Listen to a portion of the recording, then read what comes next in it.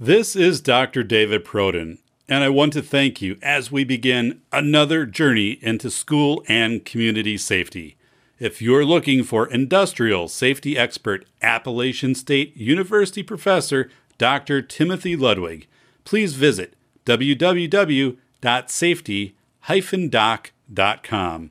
Again, that's Dr. Timothy Ludwig at www.safety-doc.com.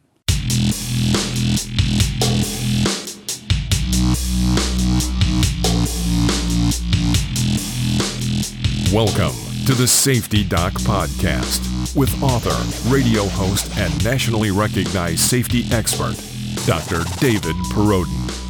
Join us each week as we discuss the best and most bizarre practices in safety preparation and crisis response. Follow Dr. Perrodin on Twitter at SafetyPhD. And remember, the truth will keep you safe. Hi, everyone. This is David Perrodin, and welcome to the Safety Doc Podcast. So, I took my youngest daughter to the open house at the fire department over the weekend. And in the past, I would actively be recruited by the firefighters of saying, hey, we have openings on the department for paid or volunteer, and, you seem like a fit guy, and here you live in the community. Do you have an interest of doing this, or would you like to learn more? And I was like, did that years ago and respect it, but don't have an interest in doing it anymore. Plus, like physically, not probably quite there for the rigor of that. And this year though was the first year, like, I just kind of walked past the recruitment table and there were two people standing there from the fire department, and they didn't ask me anything. They didn't say like, sir, how's it going? How long have you been in the community, and where do you live, and things like that. So maybe I've crossed that threshold. I've got my hair combed back today for those of you watching this show on YouTube. I am in that phase where I get my hair cut very short and then it just gets combed over to the side, and eventually it gets longer. So that gets to be a little weird to do. And I just comb it back. It's for being the age I am. I mean, basically I have a full head of hair and it's still dark. And so, and I'm pretty physically fit, but no, they didn't stop me and do the recruitment pitch. So I must have crossed that threshold. There is something too where there's like a maximum age where you can join. And then there is, there's an age where that's kind of the end. They phase you out like airline pilots, but no, they they didn't do the hard sell. So, don't know what that really means, but anyway, we have a neighboring community that we went to the same day, and they had a craft fair. It's something we go to every year. It's pretty cool. In that community, though, their fire department, most of the equipment is like all brand new, like very, very expensive, state of the art. And our local fire department, they have stickers in the window, and it says like, this truck will be replaced in 2045. And it's like, it was purchased in, 1992. I'm like, that truck will be like 50 years old when it's replaced. And the other department, this truck is 3 years old. This truck is 1 year old. So you kind of get to see the difference. But, that's one of those things with fire departments. If they, take care of your equipment, you're not putting a lot of miles on it, it can last a long time. But certainly just kind of a funny thing to go from, like this sign of like, this truck will last another 40 years to this truck will probably, in 5 years, we'll replace it and give it to somebody else. I am doing a review today of the 22nd season premiere of South Park, and the episode was Dead Kids. And it opened with an active gunman on the loose at the grade school facility in South Park. So, South Park being around for over 20 years. I remember when South Park came out, it kind of replaced Beavis and Butthead when I was in college. That was getting phased out, and then South Park was coming in. So I actually, kind of remember when South Park started. But the kids today, we say kids, but I mean, if you're K-12, there's not a time that you can remember that there wasn't a South Park. So it really is this reflection in so many ways of exaggerations and satire of society in ways which are just outrageous and, ways that are inappropriate and just doesn't make a lot of sense. And, it's a show that I do not regularly watch.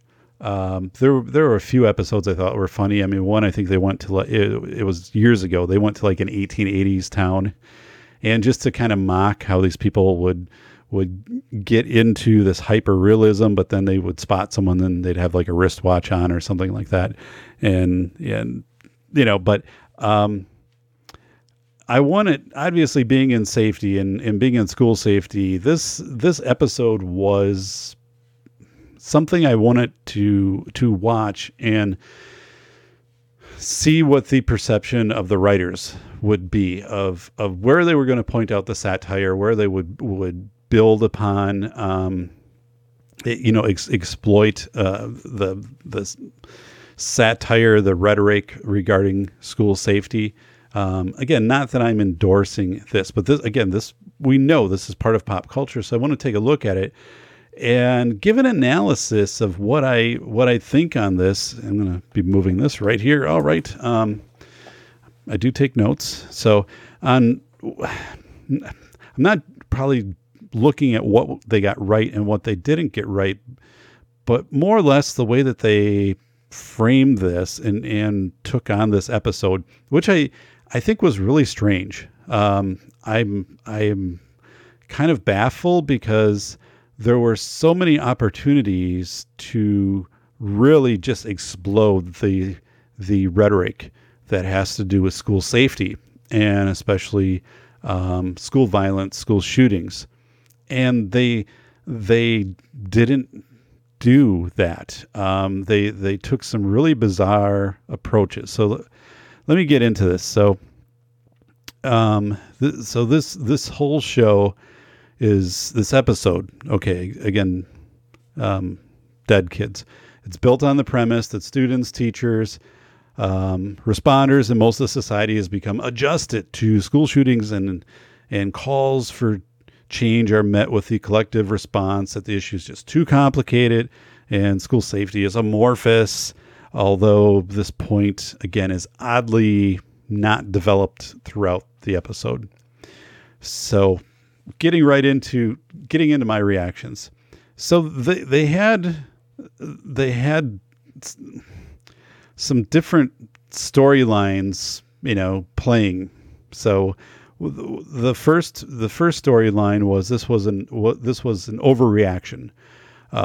So in the Stan is one of the main characters. So that Stan's mom, Sharon, this was hormonal, this was emotional, this was just an overreaction. So she's calling for change, and she's just furious why the other parents aren't rallying with her, why she's not getting support from her husband. And this is happening over and over and over again. So we see this centered on her, and again, gets together the other families, and they meet at her house, and they're just kind of like, well, this is the society that we live in, and it's a big issue, and there's not much we can do. And she just goes off on everybody. So to me, okay, this is a very surface level psychology that the writers are taking here. It's very dismissive. This is not dimensional at all. I mean, and we know that in school shootings that it is the parents, it is the moms, the dads, and also the kids who then become very vocal after the shootings. It's just not the moms that do this. It's not like a mom. It's like this entire community, gets riled up, but it's especially both parents. I mean, it's dads, it's moms. So to just isolate this as, this is an emotional mom and the other parents are dismissive, that's not how this happens at all. So I thought that was a really weak, it was a weak storyline. It's not an imitation of the known reality. Again, that dads come out, that they are, getting in front of national media, seeking change, although they don't know what that is. Usually they get fed lines from different groups. We have to have one entrance that everybody comes in and out of, and they get behind that. So they kind of get manipulated. So this is something that South Park could have realized, could have had all these different narratives that are playing out there, different lobbyists, different politicians that would try to seek out the mothers and fathers and even the kids. So you could have had this whole irony and this rhetoric playing in this episode, where basically all of these parents could have been coming forward with these different single solutions that they were completely sold on, even though they hadn't researched these solutions at all, and not that these were even solutions at all. So this was an opportunity that was completely lost in this episode. So I thought that was really a shoddy way to just say, that the response was Sharon, Stan's mom, and really you take her out of this equation and people just have normalized to this. So that's just not the way that it works. And again, you had the storyline that you could have quickly come out with all of these parents, each with this different talking point that they are completely convinced of, even though they are just a mouthpiece for it. So yeah, I thought that the information for that was ubiquitous, that the writers, should have picked up on that, and just very strange. So the episode began with Cartman being frustrated that he had failed a test, despite the fact that he cheated off of his classmate Token. So Token gets an A, and then Cartman quickly notices that Token had erased his initial answers. So then Cartman is thinking, well, Token just put those down on purpose, and then I copied them, and Token knew I was copying them, and then I failed, so Token made me fail. So as Cartman often does, he turns a small issue into something really big, and he believes it was race related, and there's a cover up. And so he basically believes that Token wanted him to fail the test because there were rumors going around that Cartman hated Black Panther, and Token is an African American student. So in this storyline, oh my goodness, gets a lot of time. I mean, like, Cartman goes to Token's house, and he's talking to his parents about, have they seen the movie? And they're saying, yes, we've seen it, but we haven't seen it yet with Token, and then all of these things. And so I'm like, again, this doesn't match the show. This doesn't even belong. There's so much more that can be brought into this episode, that has to do with the rhetoric, the ballooning of information, the projected benchmarking of school safety, and everything that happens with that. Yet they bring in this side story that it just doesn't fit. And it's also, the fact is, this now becomes time stamped. Okay. Cause everyone is Black Panther came out now as a movie. So so we have 22 seasons of South Park. What is this episode 5 years from now, 10 years from now, loses this context, the shifting sands of time in this movie, Black Panther and stuff. It was a bad move to do this. It doesn't belong there. It really never got developed well. I just, again, thought it was, the writers are better than this. It didn't do anything to build out what could have been a powerful episode, at least to point out the way that rhetoric just goes wild when there is school violence. So, but anyway, so this whole standalone story belongs in another episode. It doesn't make sense that it's here. So if you want to do a side story and you want to have Cartman, Steve Cartman is featured in a lot of side stories, and he always wants the limelight on him. So you could have written this where Cartman then becomes the spokesperson, the voice for the student body at South Park Elementary School, and he would then go on to lead marches into City Hall and into the Capitol promoting changes for school safety and all of that. That would fit right in, right? Because Cartman always wants the limelight. And then what's in it for Cartman? Well, the attention, also his personal interest. Maybe he's thinking he could get a book deal. He could be, on some merchandising or whatever this is. I'm just saying, with consistency of the show and knowing Cartman, this would have been the opportunity then to have Cartman become the spokesperson. And we see that we see students becoming spokespersons.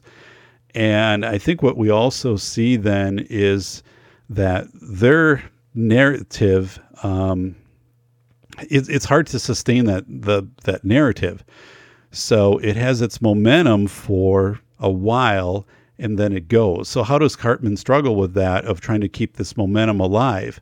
He then has to capitalize really on every additional school shooting or shooting in general to make a comment on it and to just stick with that. So he's always relevant.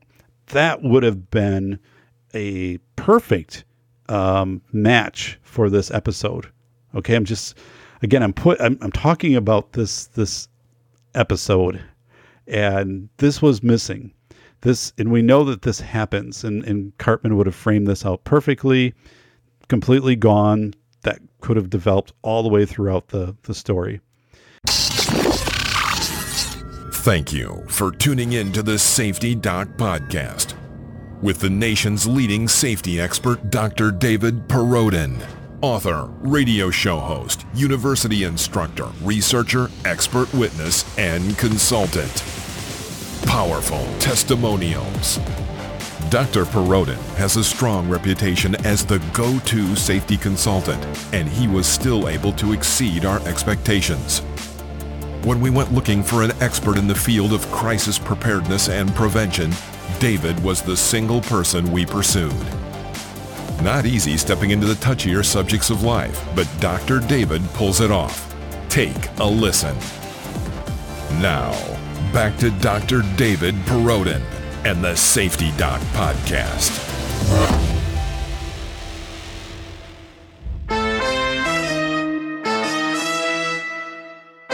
So, of course, this quickly evolves, and so imagine that he is Cartman is fed talking agendas, such as ways that schools have to be designed and things like that, and political things, and you see them with politicians and specific vendors and stuff like that. So all of this, in these changes, and the thing would be that he wouldn't know any of this. Like you'd start to see him then questioned, like, why specifically would you want this specific like school bus, that would be proposed, that would be an armored school bus that would then back up to the school and then have a locking entrance and all of that, like what do they call it, like a sully door at a prison or jail or something like that. I don't know, but you could have had stuff like this,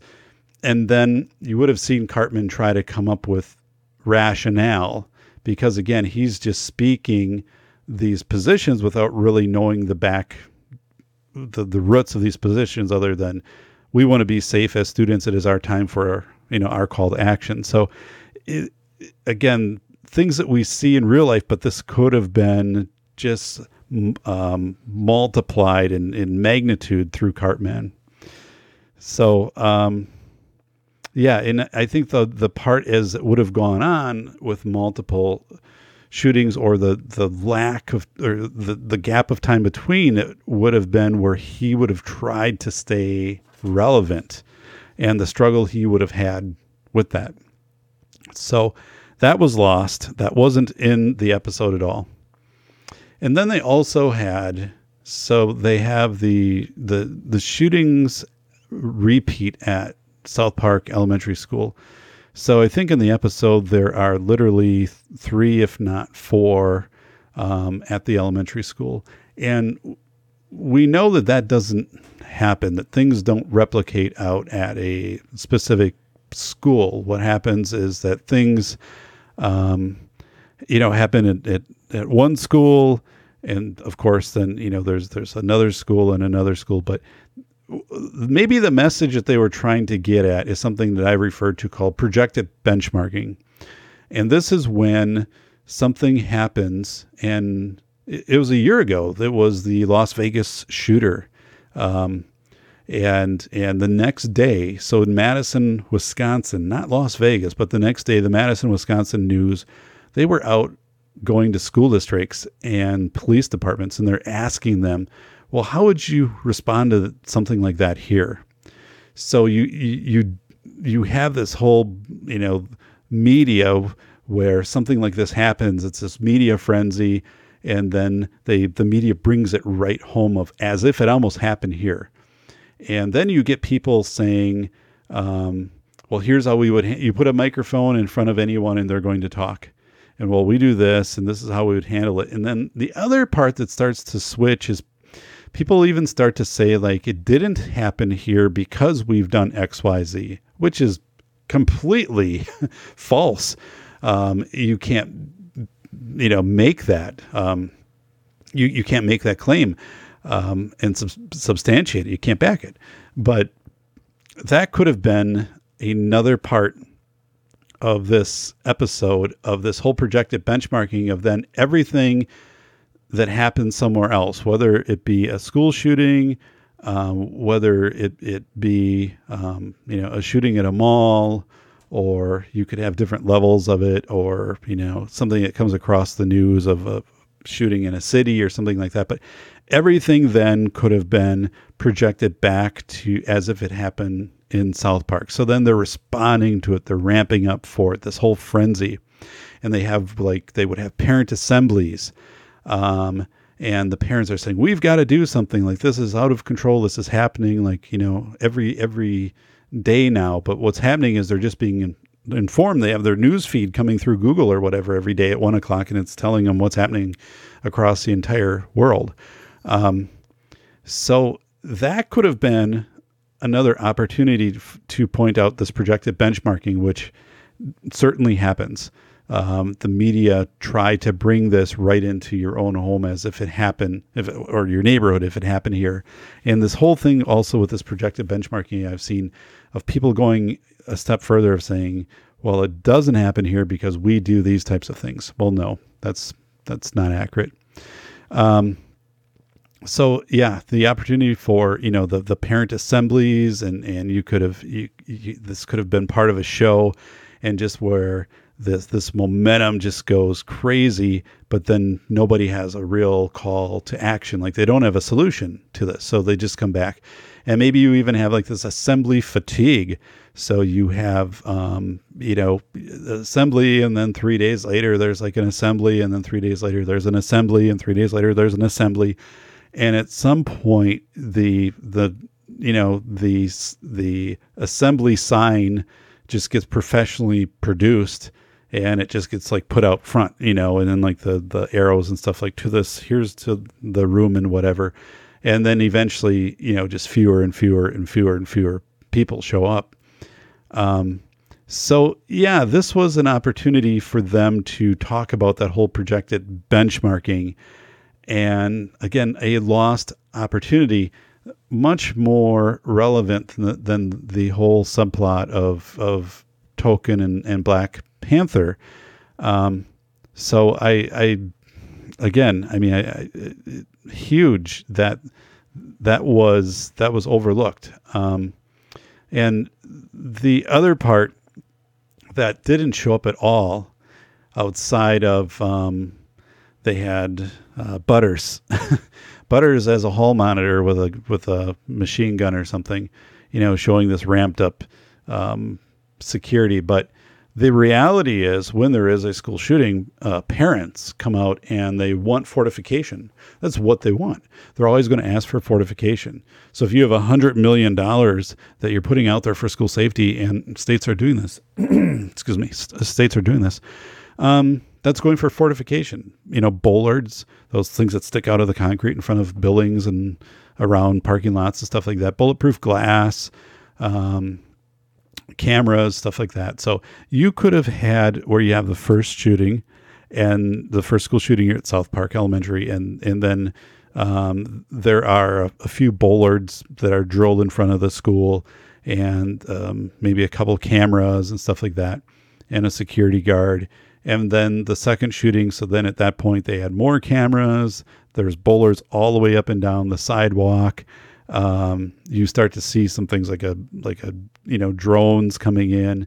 They have like a third shooting, and then you add like robot security guards that are going up and down the hallways, and you could make those as outlandish as you want it, with guns on them or whatever, and like a warning, of it with a retina scanner to make sure, every kid has to walk into the building like with a retina scanner.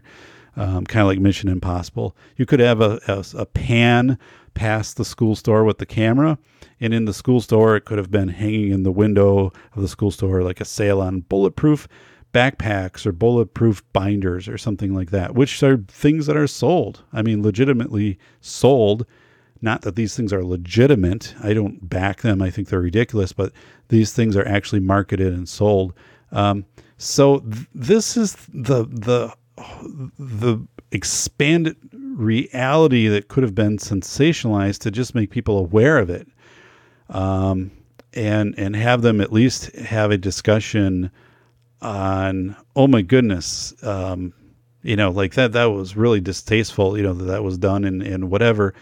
But then as that dies down, to say, well, but they actually do these things. Like there are bulletproof backpacks and bulletproof binders and some of this, and there's, talk about, robotic security guards. I mean, most of this stuff is authentic, it's not wide scale yet. And these bollards, being put up. I mean, you could have where it could be, you could show parents showing up or kids having to like squeeze through these things to try to get in and out of their classrooms, or, into the buildings and stuff like that, I should say. And all of the cameras and stuff, I mean, could just be so over the top to just make that point.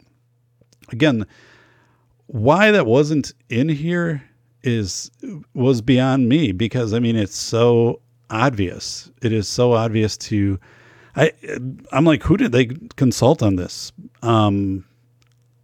I don't know. I mean, it's like this, that was just, how do you do an episode like this where you would have a school shooting at, South Park Elementary, and then some time passed and another school shooting, and then, and progressively not build up the fortification response that would be demanded by the community, to this point where it becomes so fortified and so over, the top, that it becomes this hyper realistic facility. I mean, like you could have an airplane or a helicopter flying around the top of the school and all of that stuff as the kids are coming in. And I mean, I'm just, again, saying that if this was to be done as a tool to bring conversation to the topic, and if we know that this is, the generation that watches this,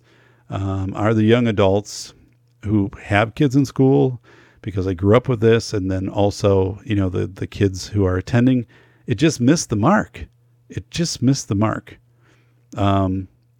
So another part is there are often hundreds of responders to a school shooting. So if there's a notice of a school shooting that goes out over the two-way radio, the radio communication systems, the dispatch, there are responders, off duty. They'll be an hour away and they'll drive to the scene. They'll self-dispatch, and you can literally, in most of these instances, you'll have hundreds of responders there. So you get this whole situation where it's somewhat helpful in doses. Like if you're reunifying the students, and that you can give some relief to the initial officers that responded. But this goes way over the top in most cases, where they're bringing their own, vehicles that they can set up, and it's like an RV type thing, and they can run, communications and intelligence out of these things and kind of dispatch at the scene. And anyway, they fill up like entire parking lots. So, and they stay like for a couple days, and then they dispatch, they go back. So I think that could have been another part that was brought in here too. And sometimes, it is people who are adrenaline junkies on this. Flat out. It's like we know that there are firefighters who have been convicted of starting fires because they wanted to get the call to go to the fire station to drive the fire truck to the fire, put the fire out. Now, I know this reflects in a negative way on first responders, but sometimes in this, this is very common with large-scale disasters, but especially in school shootings, because, we have youth involved. It's very visceral. But this massive response, and then it's a slow dispersal. If you're responding from an hour away to a school shooting as a self-dispatch, you really aren't going to be adding anything to that. You become a challenge to manage through the instant command system that's there. So you could have also had, they just kept showing, the ambulances and fire trucks, police cars outside. It was the same shot over and over and over again, but it progressively should have been more, and to kind of get that point across. The first time it would have been that way, but to bring it out to the viewer, it should have been more and more and more, where then like you have a pull away scene and you have like an entire parking lot like this, or several parking lots, and all it is these vehicles, and then like they have to be sustained. So then there's like food trucks coming in to sustain, and at this point, like the event's done and they're not doing anything to support the event. They're still there.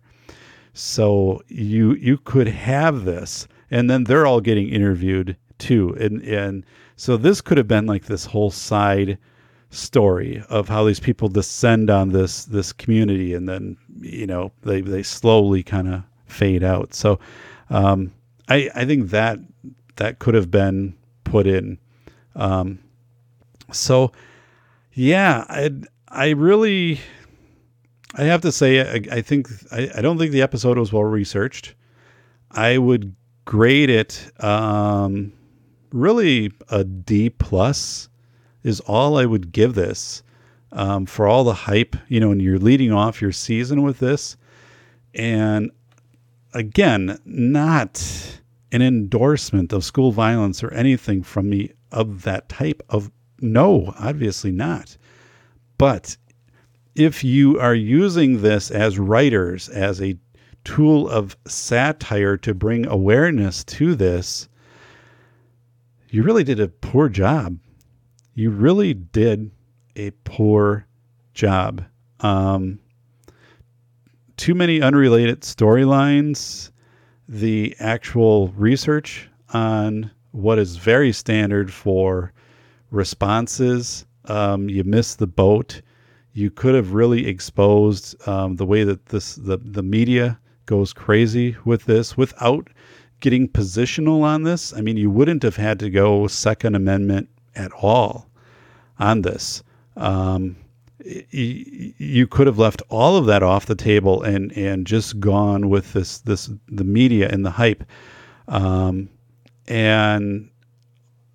I don't know. I can't make sense of how this was so far off in some, like all of the things that I had mentioned. So I'm going to go back and kind of put the key points that should have been in this episode.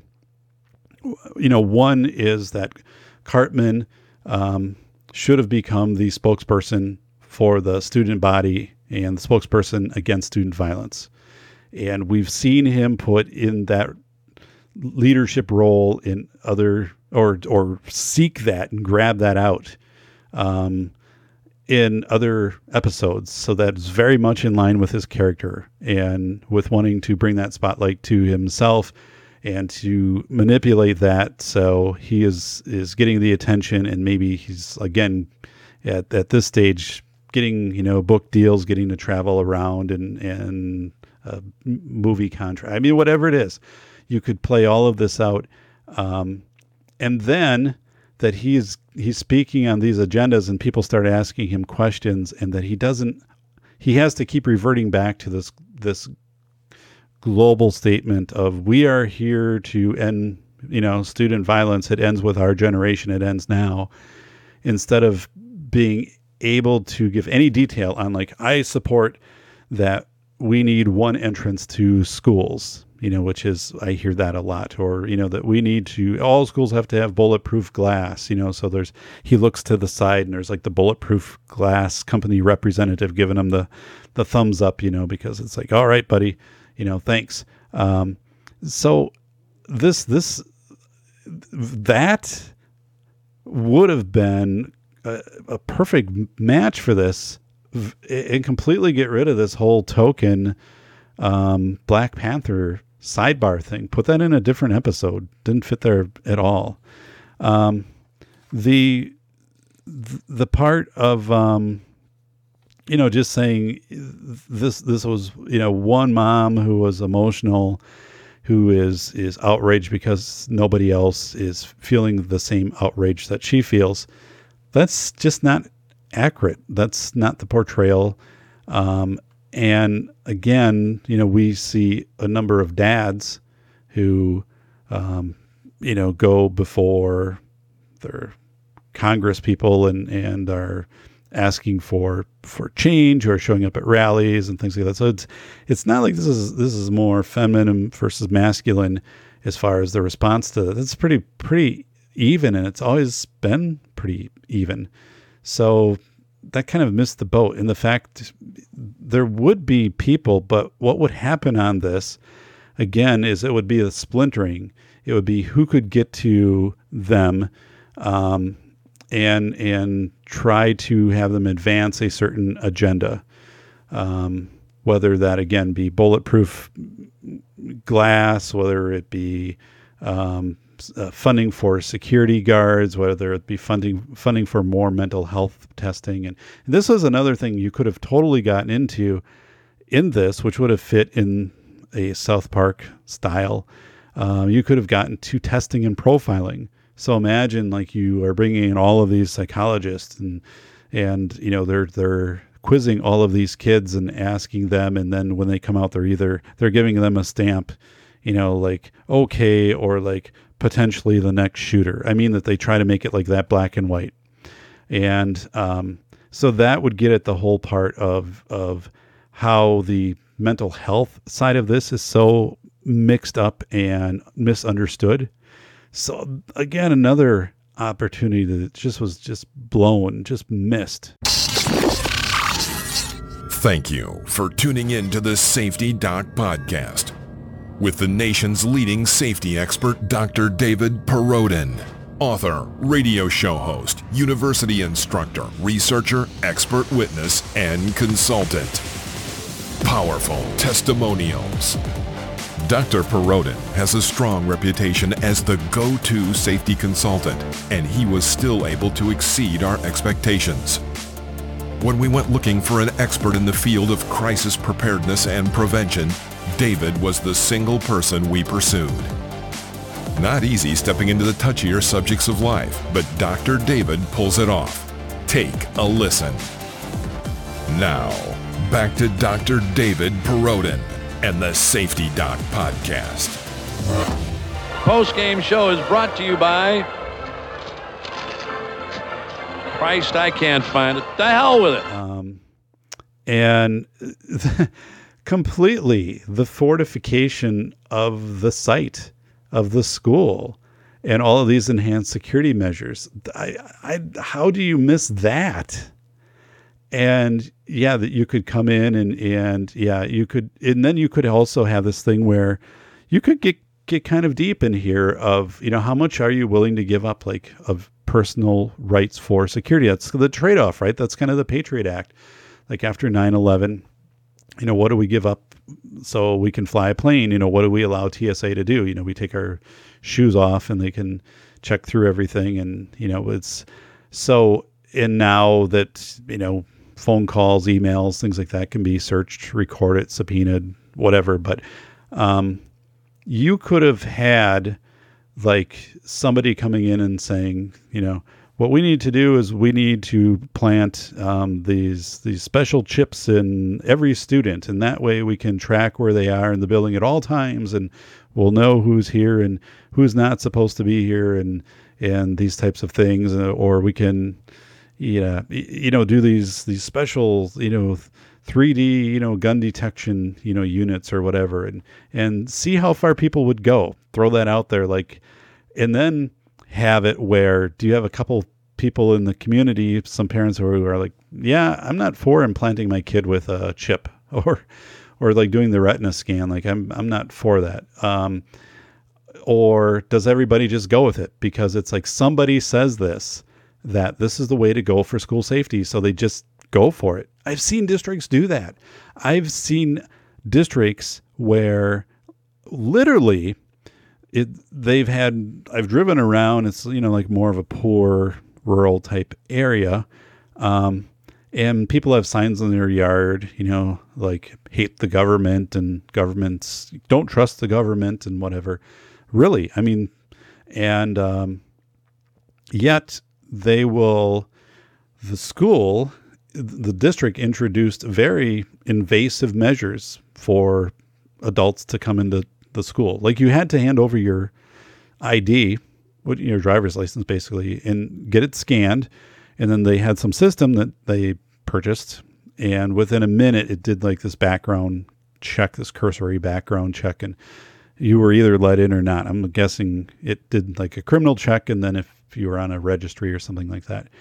But so the superintendent was telling me this and I'm like, ooh, that must have been like a really hard sell. He's like, no, not at all. Like nobody complained. Nobody complained at all. Like they came in and we said we were doing it. And, some initially the only complaint was that they didn't have their ID with them. They had to go back to their car to get it, but then they knew the next time to bring it in. And I'm like, wow, like talk about this dystopian location where everybody is like, I don't want the government to know any more about me. I don't trust the government and the government this, the government that. And then yet being told, we're putting this system in place and we're going to scan your ID so you can just get into the school building where your kid is, because this is part of our safety measure in a district where there has not been a school shooting. And they just go with it. They just go with it. So that's another part in here that you could keep ramping up all of these security measures. And you could even start putting these onto the parents, that the parents would have to have special, IDs or whatever to access toward the school. Or like, if you got so close and you didn't have it, like it could be some alarm that sounds and some guards run up to you or whatever. But I mean, it could, you could have opened all of that up, this Pandora's box of all of this. And you didn't. And you missed out. So the writers did a horrible job on that. There wasn't even a whiff of that. I mean, he had Butters and his machine gun, but you missed out on everything else that is really happening out, at schools as we speak. And so I don't know. So in watching this, probably like everybody else, I expected, put that over here. I expected this to be one really distasteful and very graphic and over the top and all of that. And it just wasn't. It was kind of a sluggish episode. It did what it did do, which was, accurate. It was get to the point of people move on quickly from a school shooting, that, they're out of their Taurus, they move into chaos, and then they come back into their Taurus pretty fast. And we have gotten to the point where these things don't stay in the headlines very long. So that's accurate, but I mean, that's something that everybody knows. That is, whether it be that or whether it be the Vegas, shooting, those things just do not stay in the headlines anymore. So I don't think there was any new ground broken there. I think that was just a overplayed story line. So that didn't resonate with me at all. So I don't know. Again, as a safety professional, of course, doing an episode like this, you're like, it was just a matter of time. I mean, I'm surprised it didn't happen sooner. But you did have an opportunity to really point out some of the what I would call very, especially with the fortification responses, the over-the-top fortification responses and this projective benchmarking that happens, and how people believe these are solutions, but there's nothing to back them up as solutions. And then as people march for change, and or students or parents, and I see this happens. Parents get manipulated by a company or a legislator into a specific bill or into a specific product. And if my child would have had this, it would have saved them. Well, maybe in this one scenario of how your child perished, maybe it would have, likely it probably wouldn't have, but what's happening, and I really hate to see that, is these people are being used. And you only see them around for a couple months, and then they're kind of gone. Like the company no longer is having this person as the spokesperson for, the bulletproof backpack or whatever, or this piece of legislation. They are using them because that is their access into, when there are school funding bills, that maybe then there will be some dollars put aside for bulletproof backpacks or, the bulletproof glass company or whatever it is. So that's it. And I wrote about that in my book, Lessons of Lower Manhattan, how I do think that vendors and politicians identify who some of the parents are that come out and, present well to the media, articulate well, and then they go after those parents and try to align those parents to, like, we're with you. If this was in place, or if this agenda is followed, this won't happen again. The parent wants to prevent this from happening again. So they're really acting in best interest, in good faith, but they're being manipulated by the politicians or the vendors. And I've seen that so many times. And it really shows then in that those people are basically expended in about 2 to 3 months, and then they're gone. The politicians, separate away because, again, the momentum of this fades. So yeah, I don't know. So it, I'd really like to read your comments, respond to your comments on this. And, I don't think this, I don't think this episode accomplished really anything. It didn't add anything to the narrative. It didn't point out anything that people didn't know. If anything, it was more of a downplay on just more or less like a few people have an emotional reaction, but it might be tangentially sparked, because of hormonal influences or things like that within the person. So it was just weird. It was just weirdly put together. So I don't know. With that, I am going to just talk a little bit about school safety before we wrap up this episode. And I am teaching a law class. Yes, the Safety Doc is teaching a law class, a 700 level law class, which is pretty high in law class. We are actually going to be covering school safety law and school safety best practices, litigation in the upcoming class. A few points. Some schools are buying school shooter insurance now, and others aren't. So it can range between like $6,000 and $10,000, and they cover different things. And personally, I don't think it is warranted. But again, it's marketed, and some schools see this as being necessary.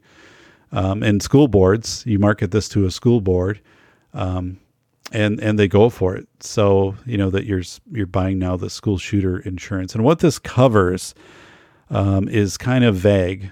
Like, that's the part too. I've looked at some of these policies, and is it like if someone is killed or someone is maimed, and what does it do for mental health or trauma, like for people who have been involved? And I don't like it. I don't like it. I don't think it's good. And I'm proud of the districts that stood up and said, no, we're not doing this. And they generally do have a liability policy that covers if there are things that happen on campus that are completely, unpredictable, like these school shootings. I guess in to what I've found, I haven't gone too super deep into these policies, but the question would be, was there criminal negligence, or was there negligence by the school, I should say, if there were like known threats that the student was going to shoot up a school, and school authorities knew about it, and adults knew about it, but then didn't contact authorities or something like that. But that gets into a whole different can of worms, and how that would become litigated and stuff like that. And I don't know where insurance would fall on that, but so that's one aspect that we are covering in the class. The other one is the fact that schools in America, vendors and school experts, and there is not a set criteria to be a school expert, although like I see all the time, like it's marketed to me from whatever universities, you can get your certification as a school safety expert. I'm like, yeah, whatever. I've got a PhD from UW-Madison, 2 years with a fellowship studying this. I've done this on many different levels. I've got it. I'm fine. But schools, these people come in and market to schools and say, listen, we will do a complete walkthrough. It's like when you go and buy a home, and like a home inspector checks out the siding and the roof and whatever. And a lot of these just kind of pick these certifications up on the side. Like the guy that did our place, like when we bought it in 2002, he didn't even have the siding right. He's like, part of it is steel siding, part of it is vinyl siding, part of this is whatever. Like half was wrong. And I learned like you can, get the certification is pretty easy. So, but anyway, these people try to market this stuff to schools. And what schools need to do is they just need to go to their insurance carrier, whoever insures the school, say, listen, come through and do an assessment of our facilities, our campus for safety. And they'll come in, they'll bring in experts that usually go to several hundred schools a year. They'll do walkthroughs, and they'll say, okay, here's entrances that, you should have a check-in process. It's going to be a little bit different. And maybe at this entrance, you want to change up the lock stuff, or have like maybe a camera here, or here are some things. And, but usually what they tell you is pretty reasonable. It's not going to be a lot of money, and it's not going to be significant changes to practice. But what happens is people don't do that. Like superintendents, no, they won't do it. School boards won't touch it. The reason why, if you go to your insurance carrier, it's like, when your car insurance offers you a thing and says, you can plug this module into your car and we'll monitor your driving practices. And if you're driving the speed limit and all of that, like, we'll give you like 50% discount. And most people will be like, no, thank you. No, thanks. That's okay. Because they're afraid, well, what happens if it's a 55 zone and I'm doing 58, and, now are they going to ramp up my fees? So that's where districts are. They're reluctant to take this on and invite these no cost, the experts who insure them, their risk assessment people in, because they're afraid if they find stuff, one, they're going to have them take on this very costly process of remedying these things. And if they don't, they're either going to hike their fees or dump them. And which doesn't happen, by the way. It does not happen. So you can control the person you hire, and, they can give you the report, and you can choose to share it with the board or share parts of it or whatever. And that's what happens, so that is flat off. I mean, I'm just saying it as an afterthought. It's something that doesn't fit with this, with the story, because it'd be too much of a complicated storyline to bring in. But yeah, it is this. Well, I mean, that's another. I guess you could have had this whole thing where you're just ascended up with all these vendors. You could be, they could just be at the local mall in South Park, and everything is bulletproof. Hey, it's the new, bulletproof, backpack, shoes, that you can do all of this stuff, and, these special buttons you can press to alert whoever, and all of this stuff. And, I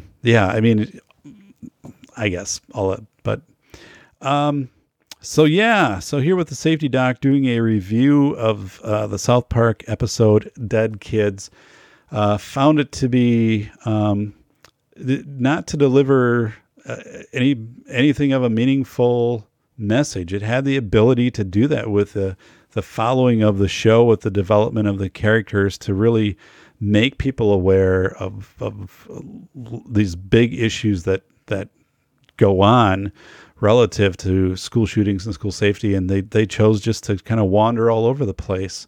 Thought it was really poorly done, folks. So, just have to say that D+. That's all I'm giving it. D+.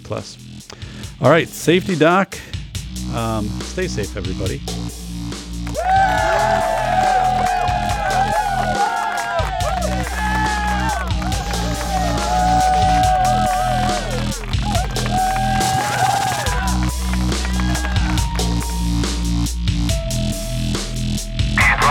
Suspect is armed and considered extremely dangerous.